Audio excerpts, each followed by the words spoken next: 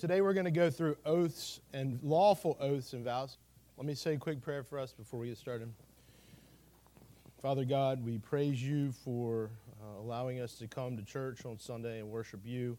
We praise you for the Sunday school hour that we have. We praise you for the divines who gave us a better understanding of the truths with which you gave us. We praise you most importantly for your son Jesus, who covers our sins. We ask that you would please fill our hearts and minds with wisdom, courage, and the Holy Spirit today as we worship you. In Jesus' name we pray. Amen. All right. So, in preparation for this, I want everyone to know that I consulted 3 different commentaries. So if you want to borrow them, I have them. We have Chad Van Dixhoorn's commentary, R.C. Sproul's commentary, and then A.A. Hodges' commentary. So we've got kind of a breadth of time that is built in there, which is pretty cool into that. I also consulted some current PCA teaching elders when we get to some of our points of application to make sure that we understand how these things apply and how we work through these each and every day. When I first got this topic, I was a little sitting back going, what am I really going to talk about today? Because this is not something you would expect to have in a book of doctrine and theology. However, if you think about this is something that we deal with literally every day in all spheres of our life, starting in our homes and then emanating out. So it's really important to understand this. So let me start by reading to you James 5:12. But above all, my brothers, do not swear, either by heaven or by earth, or by any other oath, but let your yes be yes and your no be no, so that you may not fall under condemnation. Here James is talking about swearing, meaning the solemn taking of oaths and vows, in addition to the way we think of swearing. When I hear swearing, I'm thinking of curse words, yelling at people, that type of thing. But here what we're talking about is different. We're talking about swearing on the name of the Lord.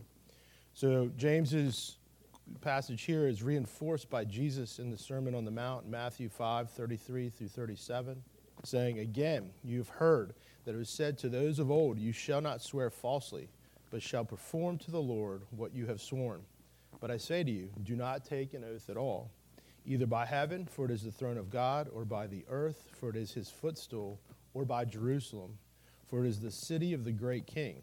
And do not take an oath by your head, for you cannot make one hair white or black. Let what you say simply be yes or no. Anything more than this comes from evil. God is our benchmark for truth. He's honest, promise-keeping God, and is right to formally commit to the living God. Our hope for redemption rests in our confidence that he will keep his promises. We must believe his word and live on the basis of our trust that what he declares is truth. So what we'll do is we'll review the confession, we'll answer some questions, and then look at some brief applications of this. There are 7 parts to the confession here. So what we're going to do is we're going to break them into the first 4 and then the last 3. Some of the questions that we're going to answer are, what is a lawful oath? What is implied in it, and how is this application generally expressed? In whose name must every lawful oath be taken? And why is it sinful to swear in any other name? Who may and who may not consistently swear by the true God? And in what manner and with what forms is it right to swear? From what does the obligation to keep the oath arise? What is a vow, and how does it differ from an oath? Upon what principle does the obligation of a vow rest, and how do they play out in everyday life? I'd also comment that it's more fun for me if people ask questions as we go along, and I'm all in favor of dialogue, so you're welcome to do so. All right, so as we will need to make sure that we are justified and fully persuaded of any assertion when we call on God as witness, let us go through and look at this. So we're going to start with number 1 here. A lawful oath is a part of religious worship, wherein upon just occasion the person swearing solemnly calleth God to witness what he asserteth or promiseth, and to judge him according to the truth or falsehood of what he sweareth. We're going to read through the first 4, then we're going to go through expositionally and talk about them, and then we'll go back to the next 3. All right? So that's number 1. Number 2. The name of God only is that by which men ought to swear, and therein it is to be used with all holy fear and reverence. Therefore, to swear vainly or rashly by that glorious and dreadful name, or to swear at all by any other thing, is sinful and to be abhorred. Yet, as in matters of weight and moment, an oath is warranted by the word of God under the New Testament as well as under the Old, so a lawful oath, being opposed by lawful authority in such matters, ought to be taken. I hope you're starting to see some of the key words here that are popping through of why these things are important. Number 3, whosoever taketh an oath ought to duly consider the weightiness of so solemn an act, and therein to avouch nothing but what he is fully persuaded is the truth. Neither may man bind himself by oath or to anything but what is good and just, and what he believeth so to be, and what he is able and resolved to perform. And fourth, an oath is to be taken in the plain and common sense of the words, without equivocation or mental reservation. It cannot oblige to sin, but in anything not sinful being taken, it binds to performance, although to a man's own hurt, nor is it to be violated, although made to heretics or infidels. All right. So these sections embrace the following points. First, the nature of a lawful oath. Secondly, by whose name men ought to swear. Third, the warrantableness of taking an oath. Fourthly, the manner in which an oath ought to be taken. And fifthly, the binding obligation of an oath. First, an oath is a solemn act of religious worship in which the person swearing calls God to witness his sincerity in what he asserts or promises, and to judge him according to the truth or falsehood of what he swears. When a person swears to facts, past or present, this is called an accessory oath. When one swears that he will perform a certain deed or deeds in time to come, this is called a promissory oath. An oath may relate to matters both civilly or ecclesiastically, and according to its matter may be denominated a civil or ecclesial oath. But to whatsoever matter it may be applied, the oath itself retains its high place among the solemnities of religion. So, the first point here, the nature of a lawful oath, is that the oath is that you're making, God is witnessing. All right? You're making the oath, God is witnessing the oath. We will look at this in a minute from the vow perspective. A good example of an oath, we take membership vows, right? We come to church, we want to be members, we go through the membership class, we stand up in front of church, we profess our faith to the congregation, we take an oath to the church and witness it, and it's our oath as being witnessed not only by the people there, but also by God in worship service. So, real simple, this is the end, but we're going to go. All right, so the oath is witnessed by God. The vow is your promise to God. Okay? That's the big distinction, is that the vow is something you're promising to God, right? You're saying, God, I promise this. And then your oath is you're making an oath and he's witnessing that oath. Right. And a vow may or may not be true. We're going to get into why that comes up later. Because the vow is dependent on ourselves and depending on the type of vow we're making. Yes, sir?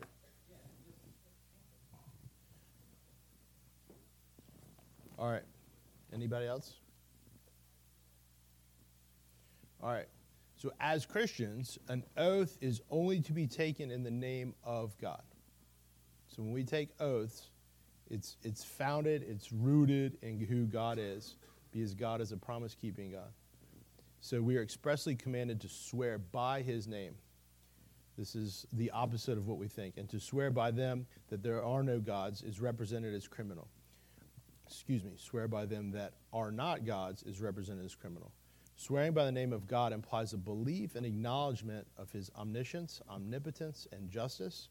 It follows, therefore, that to swear by any other besides him is unlawful and no less than possible idolatry. Okay? So the oath is to be taken in the name of God. Exactly. That's literally some of the examples I have in here. Yes. Mrs. Miller brings up a really good point. We'll move ahead a little bit. So think about this. How often do we swear on something other than our Lord and Savior? And why do we do it? It's part of the vernacular of the world and the language that we live in, but that's a sinful act. We need to repent of that. That's not something we should be doing on a consistent basis. And if we are, we need to really think about it. That's how serious this is.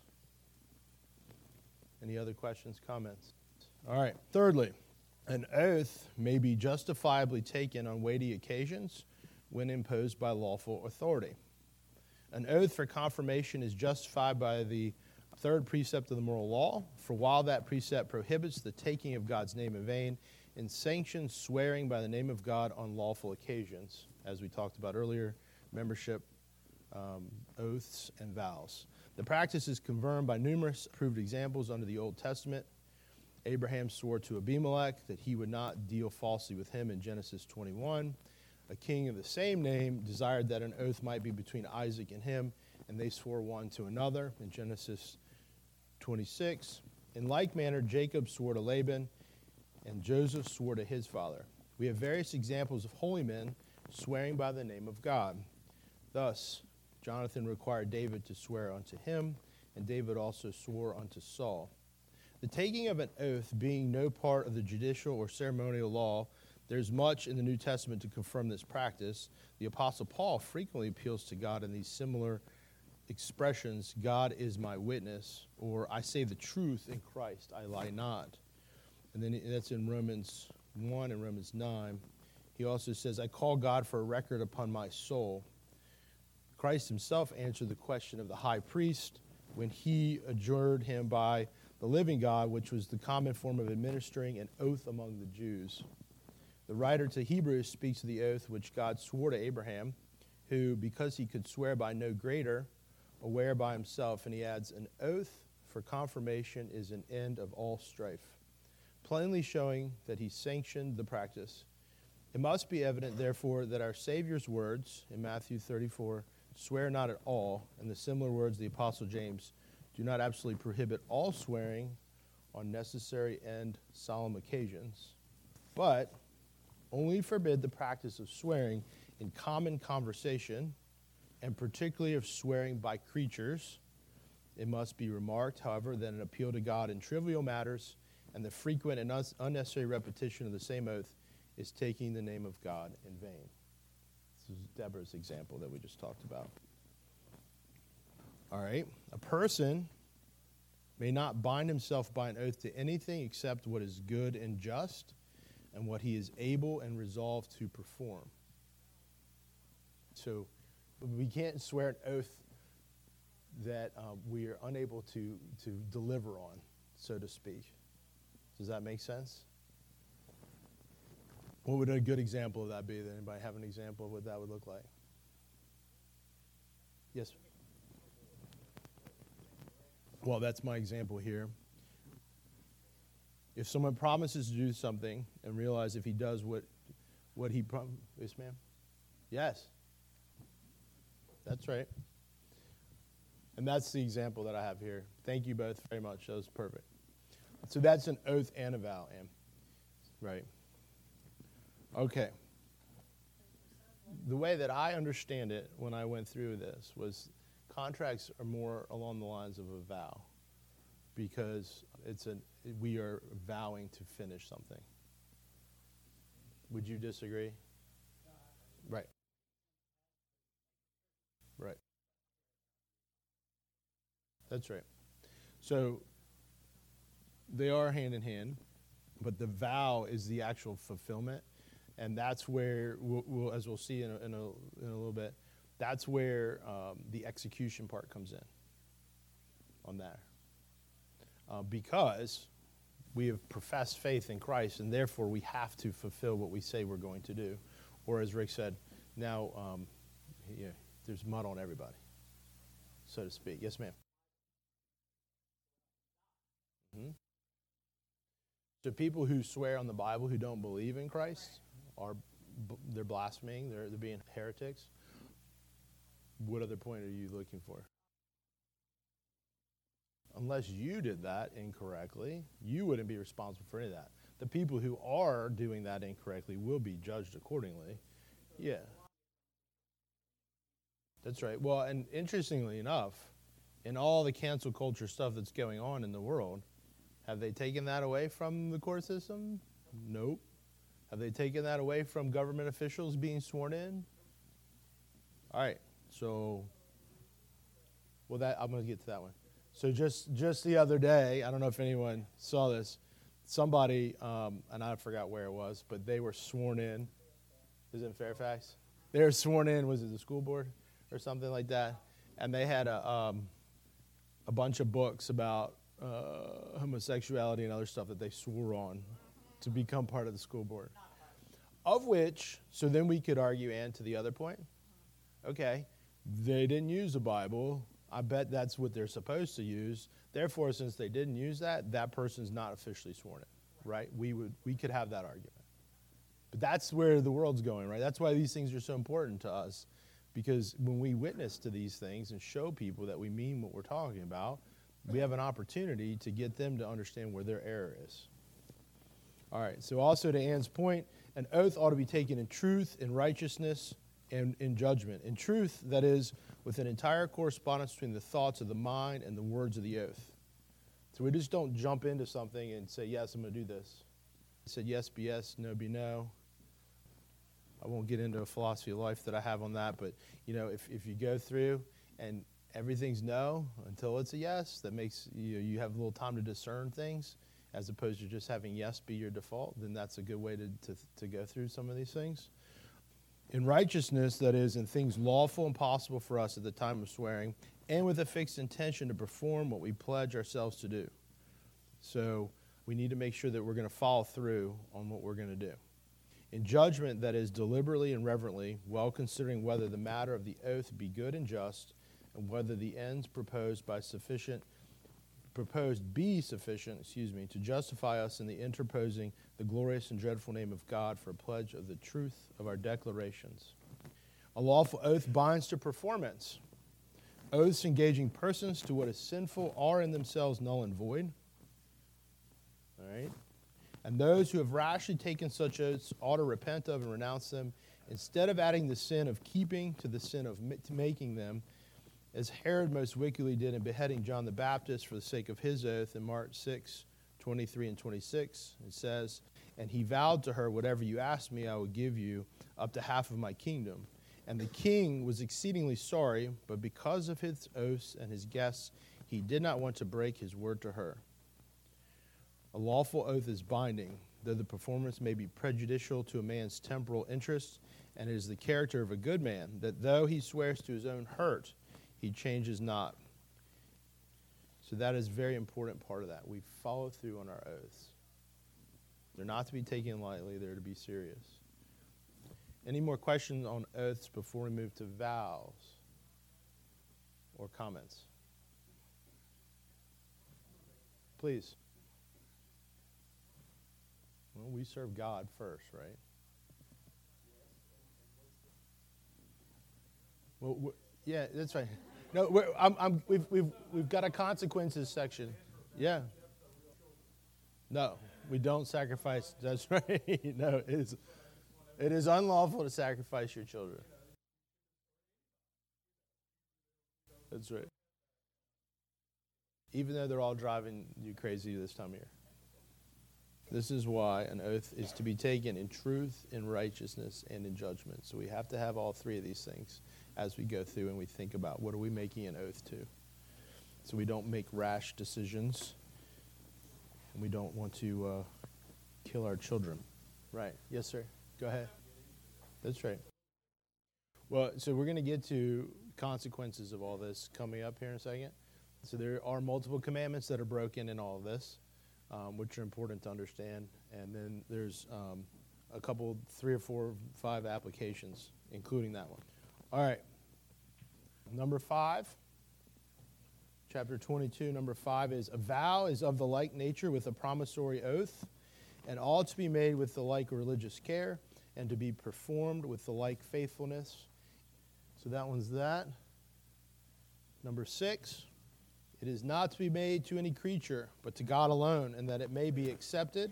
It is to be made voluntarily, out of faith and conscience of duty, in way of thankfulness for mercy received, or for obtaining of what we want, whereby we more strictly bind ourselves to necessary duties, or to other things, so far and so long as they may fitly conduce thereunto. The 7th one, and then we're going to get into exposition here. So this goes to Mr. Ivy's point here. No man may vow to do anything forbidden in the word of God, or what would hinder any duty therein commanded, or which is not in his own power, and for the performance of which he hath no promise or ability from God. In which respects monastical vows of perpetual single life, professed poverty, and regular obedience are so far from being degrees of higher perfection that they are superstitious and sinful snares in which no Christian may entangle himself. You got to love the divines and the stick it to the Pope, right? All right. So, exposition of this. These sections relate to the nature, the matter, and the obligation of a vow. A vow is a solemn promise made to God and may be either personal or social, although a vow is of the like nature with a promissory note, yet they admit of being distinguished. In an oath, man is generally the party, and God is invoked as his witness. In a vow, God is both the party and the witness. Thank you for being patient. That's what we got there. That's our big distinction. I want to make sure. I'm going to read that one more time at least. In an oath, man is generally the party, and God is invoked as the witness. And that's similar to a blessing as well. Pastor Bullock and I were talking about this a little bit when we receive blessings, right? We're asking God to deliver on the promises that he makes to us. And so that's a form of acknowledging an oath with God. In a vow, God is both the party and the witness. A vow is to be made to God alone, and therefore to make vows to saints departed is superstitious and idolatrous. Vows ought to be entered into voluntarily and in the exercise of faith or in dependence upon the grace of Christ for enabling us to perform them. People may bind themselves by a vow, either to necessary duties or to other things. Well, let me hold on. So, marriage, right? Let's talk about marriage for a really quick second. Marriage has become, not in our circles, but in the world, is become something that's kind of a thing we do. There's a song by Bruno Mars talking about this. The high schoolers picked up their ears. He's talking about, let's go out and have a party, and then we're going to go get married, right? That's how flippant marriage has become in society. But in marriage, there's two things happening, both oaths and vows. This is important to understand. So we're calling on God with our vows to be the center of our relationship, and then we're giving oaths to our spouse in the witness of God. So both things are happening here in marriage, oaths and vows. All right. People may bind themselves by vow either to necessary duties or to other things not expressly required, so far and long as they may lie conducive to the better performance of these duties. But no man may vow to do anything which is either unlawful or which is not in his power, and for the performance of which he has no promise of ability from God. Okay? A vow has an intrinsic obligation, distinct from the obligation of the law of God. In the law, God binds us by his authoritative command. In a vow, we bind ourselves by our own voluntary engagement. To represent a vow is laying no new or superadded obligation on the conscience, or to maintain, as some writers have, that a vow does not bind us in moral duties commanded by the law of God, because our vow cannot add any obligation to his law. It is equally contrary to Scripture and to the common sense of mankind. The law of God is the primary obligation, but a vow also obliges, that is the secondary obligation, and subordinate things oppose not each other.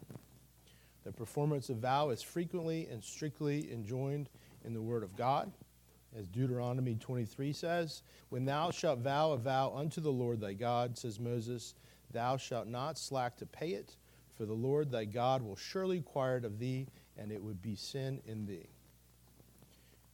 There's a lot of other references I can give should you want to know them. All right, so vows. Anybody have any questions about that? Comments? Yes, sir. Yes. All right, so we have a section here, Popish Roman fallacies. That's how everyone referred to them. So I will too. All right, so the vow of celibacy as being sinful, in that God gives, or Jesus specifically gives us an answer for that. The answer to celibacy, or that really it's the sin of lust, is what they're trying to mitigate. And in this instance, Jesus gives us marriage. So we have marriage as the antidote, as the answer to the sin of lust. We don't have to be celibate in order to satisfy that sin. So that's where the divines come down on that. The majority are not called to the life. So I would say the majority are not necessarily called to the life of singleness, even though that's become a little bit celebrated today. And so therefore, you go back and say, okay, what at the root cause, why would they have these things set up? What is the sin they're trying to mitigate here? And the sin that they talk about in all the three commentaries I read about this, and I agree with it when I read it, was they're trying to mitigate the sin of lust. And the answer to lust is marriage. And Rick, what else do you have? That's right. Well, yeah, and the other part is that in making that vow, you're superseding the law of God. And when you and we just went through that part, right? You can't supersede the law of God with your vow. It's going to be secondary. Live singly and enjoy your life, but don't make the vow, is the answer that they would give you, because therefore you don't have the obligation before God to do that, and whatever may come, may come. There's a couple pieces here. Vows of poverty. Some religious orders vow to poverty and begging to get by. Paul exhorts us in Ephesians 4:28, all hard work so that Christians will be able to help those who are truly in need.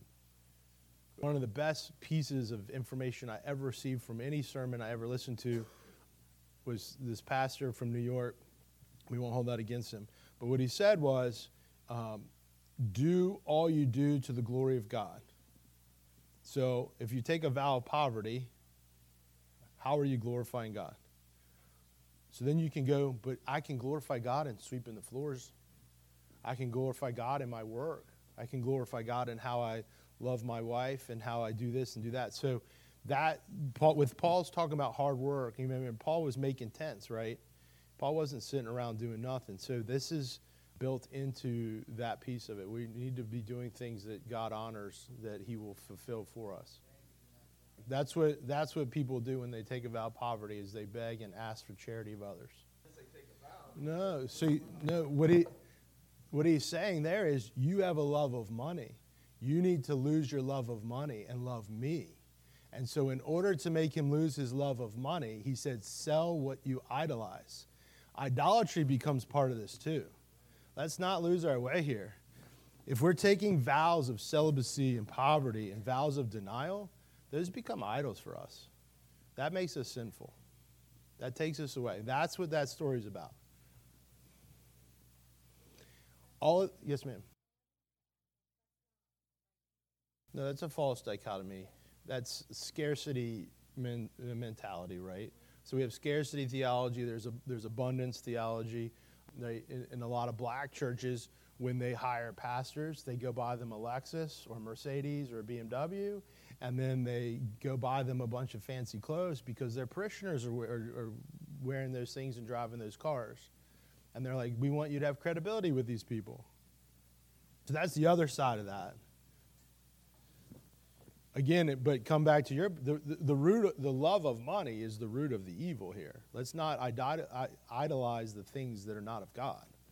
So that's the key. All right. So we're going to go through some thoughts and observations and some. Let me go to consequences first.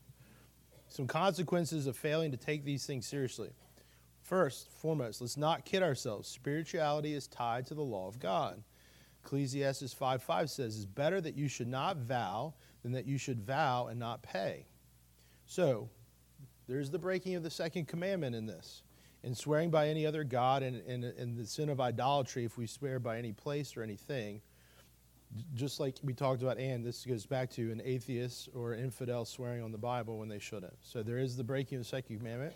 There's also the breaking of the third commandment. We violate the third commandment when we take up the name of God in service of what is false, what is frivolous, and what is phony. So I think the vows got to part of that. You could argue back into the third commandment and say some of these vows, they sound wise and they sound great, but are they really? Wisdom of whom? Not of God. It also presents us with a misrepresented witness. Our propensity to lie, as described in Romans 3:4. We have a propensity to that. That's how we're made. We have original sin. We're going to lie. All right, so let me come back to some important thoughts and obligations. We must not entangle ourselves with unwise vows. Remember, we are restricted in our abilities to keep our vows. Do not vow something that you cannot deliver on, ever. We are also called to trustworthiness. A. Hodge said, vows had better be restricted to the voluntary assumption and promise to observe with the help of divine grace duties imposed by God and plainly revealed in the Scriptures. I think the key part of that is the duties of God and plainly revealed in Scriptures. There's also a piece here that I went down when I started talking with a few people about this is, oaths and vows produce covenanting, right? And we're a covenanting people. We're covenanting with God. We're covenanting with each other. So covenanting is a means of sanctification. And when we formally commit to something, it pushes us to a place where we need to finish and have accountability for that. So that's the other part of the oaths and vows, is having accountability to the things that we promise, either to each other or to God and within the name of God. Does anybody have any other questions or comments? I have a few more points I'm going to go through. All right. So other things to consider, the power and potency of our membership vows. There are blessings and curses there. We need to keep our vows not only to our church, but also to our spouses. And not keeping our vows brings chastisement and God's wrath. And that's what we deserve for not following through on our vows. Do not bind yourself to something that is against God.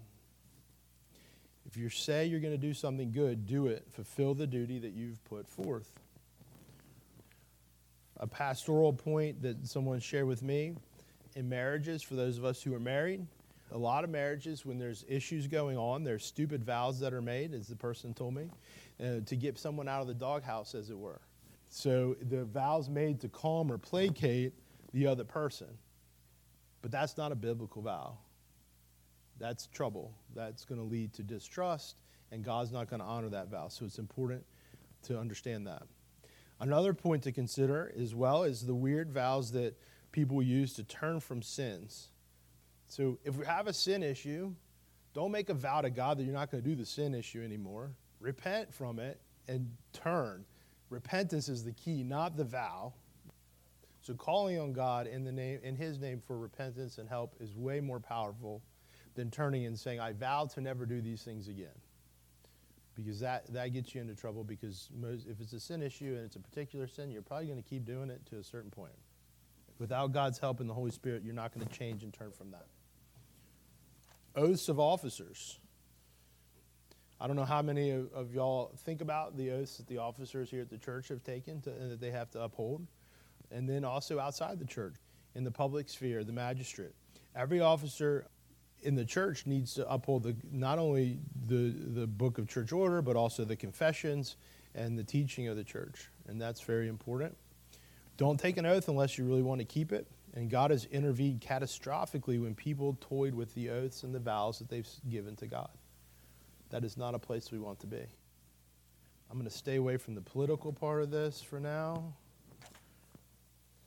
I'm going to open up for questions before I say my final couple thoughts. Is there any more questions, points? No? Nobody? Go ahead. That's a really good point, Jared. Right, you're giving up your control. God's in control. You don't. Yeah, he saw it as unlawful. He recanted. Yeah, he said, this is wrong. Why are we doing this? This is inappropriate. Yeah. Yeah, so his point was, I don't answer to the church, I answer to God. And God is the creator of the church, and not this way.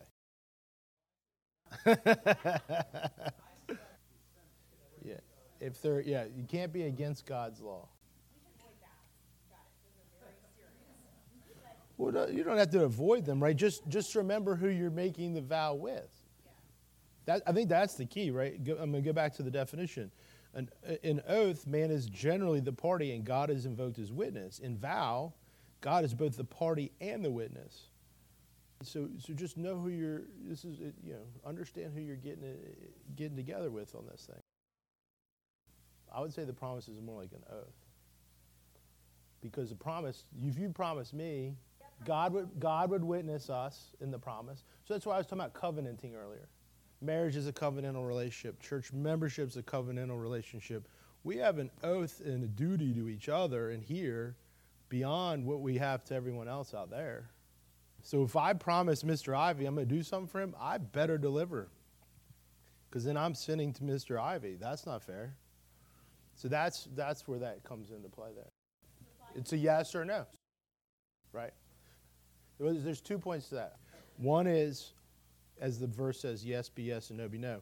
But I have a default filter. My default filter is always no until something's a yes.